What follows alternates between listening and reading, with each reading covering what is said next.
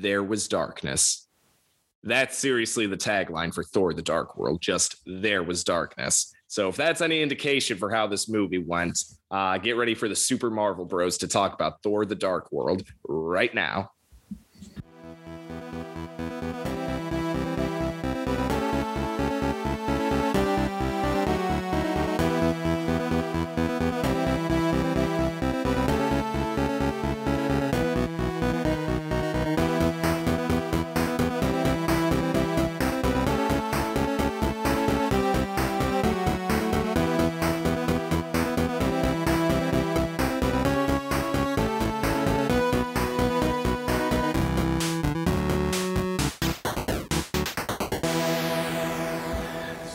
Welcome, everybody, to the Super Marvel Brothers podcast, the podcast where me, Sam Flowers, and my brother, Zach Flowers, talk about every single piece of Marvel content coming out of the Marvel Cinematic Universe, all the movies, the eventual shows that we'll get to. We're going to be covering it all. And here with me, as always, is Zach Flowers, my brother, Zach. How are you doing?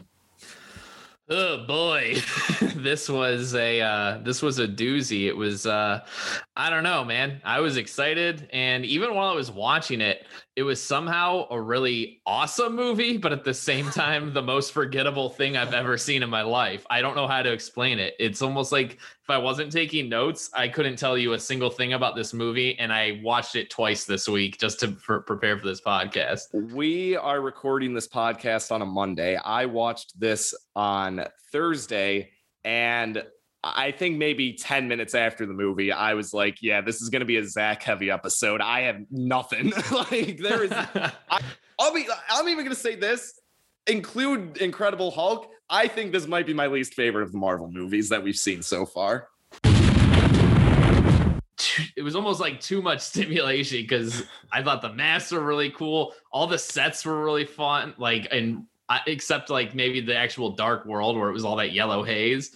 But I thought like their ship, it was like a real Star Trek-y sort of vibe that I got from them as like the villains. But something about it just didn't work. Like everything looked cool and it looked great on paper, but in action just didn't do it. I mean, the Dark Elves masks, I get it. They were kind of like, going for that Game of Thrones vibe, which once again, as I said last episode, the man who directed some of the episodes in Game of Thrones from like the early seasons and everything, like they brought him in probably because Marvel was still trying to be like, let's take the serious, like mythological version of Thor until after this movie when they're like, screw it, let's go full on goofballs. Which clearly the much better decision. That's what I was saying even way back when all this was happening was you got to make Thor goofy.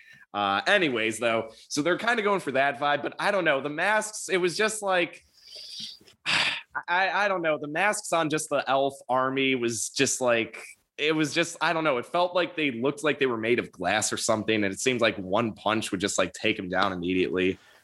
I mean, for the practicality purposes, yeah, I don't know. I just thought they looked really cool. It was like spooky and creepy and stuff with the all blacked out eyes and everything, and they were perfect circles. I don't know. I liked the Dark Elves masks. I thought their existence and then like everything else was was not needed. I don't think this movie did anything for them. I thought their whole entire plot of they just want to make the world dark or the universe in darkness, I thought was dumb. It's honestly the most simplistic villain type of goal. Let's just make everything darkness.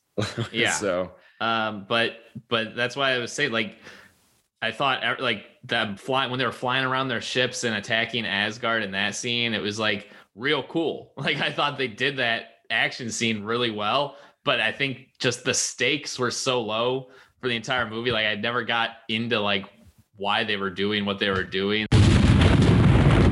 So we have Thor fighting people, and then he's gone. They really focused, I think, a lot more in this movie than the first one on not Thor stuff. So all of the Earth people, Natalie Portman and then the rest of the Science Squad and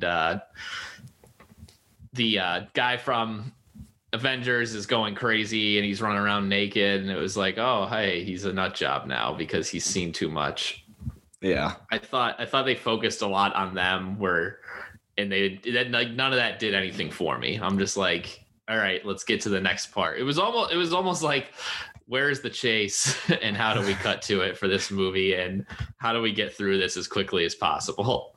I think really the most major thing, the biggest plot point to me that kind of happens is how Thor's mom dies, which, you know, I think she's had other than her talk with Loki, maybe 5 minutes of screen time in this entire She was a beast series. with a sword, though. Oh, without a doubt. No, I'll give that was some sick move. Yeah, I'll give the actress and probably her stunt double credit on that. Like, great job handling that sword. But yeah, she just, for a character that is major to Thor in a personal matter, like, you know, to us, the audience, she doesn't have a lot of screen time. So while it's like, oh, that's bad for Thor, I'm also kind of just like, well, you know, it wasn't his father, who we've come to know a little bit better at this point. So I think I was more for the Loki arc because he was obviously closer with her than he was with Odin. Yeah. Well, Loki, I mean, understandably, is like still the best thing about this movie, I think, especially because you get a lot more of the him and Thor dynamic. I kind of like the little scene where they're walking in the hallway and Loki's trying to do a bunch of different disguises on himself, and then he disguises Thor. Then he is like, oh, let me be Captain America. Like, again, nice. This movie does have a couple like little fun moments sprinkled throughout, but that's also maybe like 6 sprinkles throughout the entire 2-hour runtime. So there's not a lot. It gives you enough to not just turn it off or leave the theater. Yeah, exactly. Right when you're like, oh, can I be done with this? And it's like, oh, that was fun. Well, maybe this will get better. And then it's the same thing. You get fooled every single time. Exactly. So yeah, all of that happens. I thought the black hole grenades were kind of cool in this one. That was a cool sort of weapon.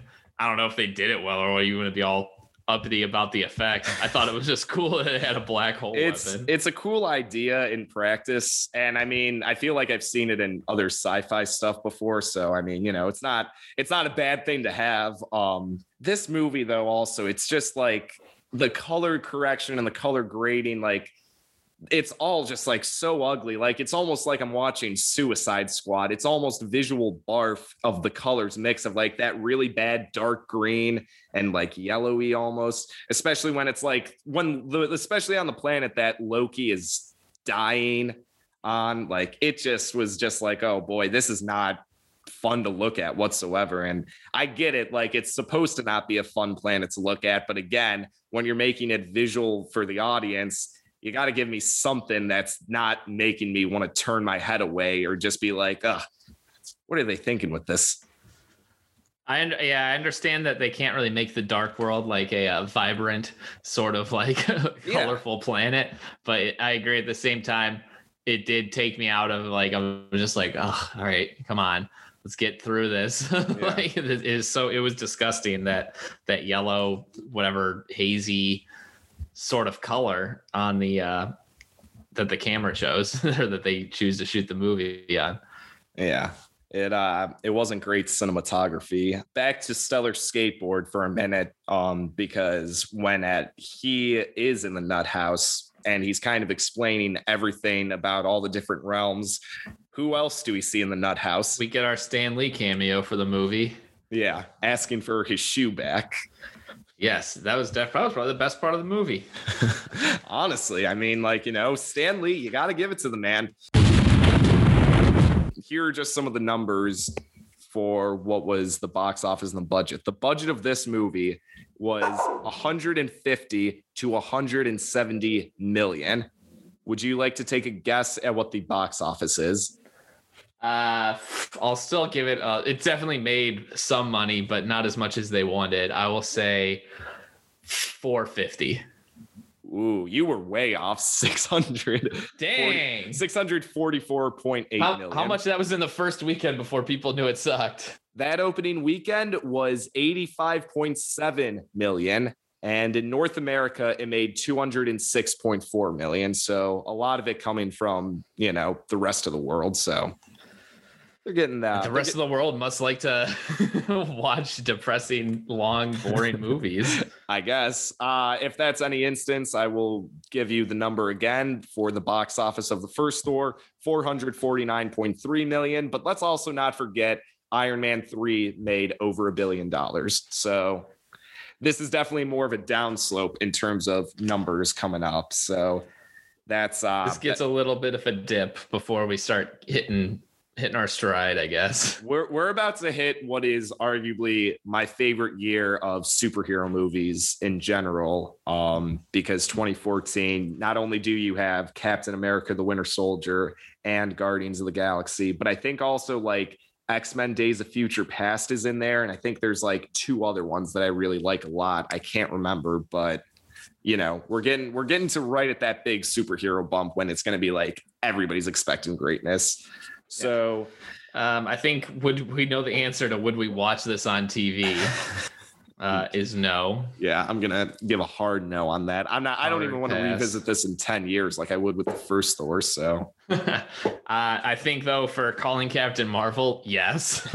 I would call Captain Marvel in this situation. It's an intergalactic situation. I guess there's a whole on alien attack. If you're gonna call it for the attack on New York and Avengers, you got to have her come for this. It's just because it's London, nobody cares. Like it was multiple ships and stuff was freaking happening. You know what? That's fair, Zach. I will reiterate. I was kind of checking myself in and out during that third act, so maybe that's why I don't think it's as big of a deal. But I think you make a far better argument than I probably could for why you shouldn't. So yes, let's call up Captain Marvel, get Nick Fury on the phone. So that's how that is. Would you like to give a rundown of the important characters? Yeah, we didn't gain anybody new really in this. So we still just have Thor. The rest of the Avengers are in the universe somehow, but don't care about this that's going on. Even though it's, like I said, a similar thing to New York. It's just in London and nobody shows up. There's no cameos in this one, pretty much. I guess we get the Collector. We add him in the post-credit scenes. Yeah. So we'll see him again in a couple movies, and thank God, Guardians of the Galaxy. Yeah. But overall, I mean, you got Loki, who ends up being still alive at the end because we see he's just portraying Odin. And that's going to be fun for the Thor Ragnarok opening. I can't wait for that. Oh my! I just want to watch that one already. I know that's going to be such a fun one. Patience.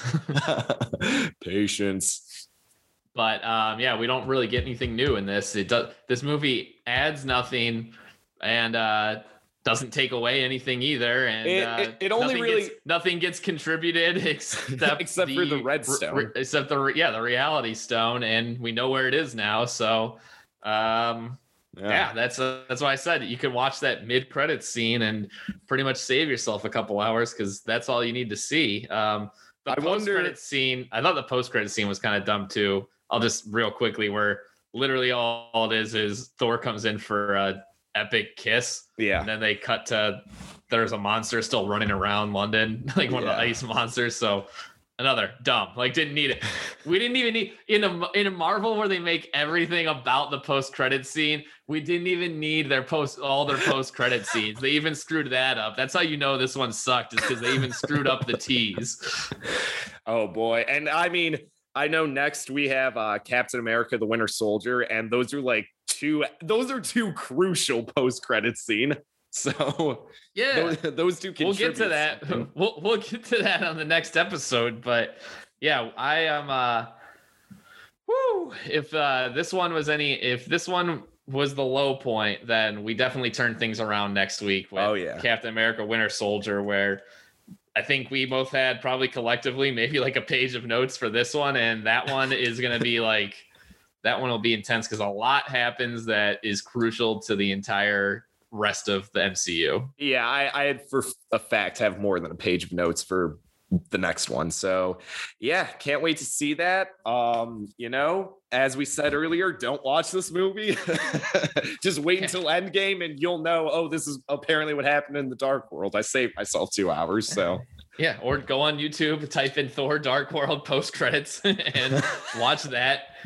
That's all you need. Everything else doesn't really matter or come up again. Nothing matters. Nothing happens. But that's why, I thought it had cool moments, but at the same time, you'll forget everything anyway. So don't waste the time. We'll see you next week. For Winter Soldier. On that note, see you next week. Come back for us on Winter Soldier. Please.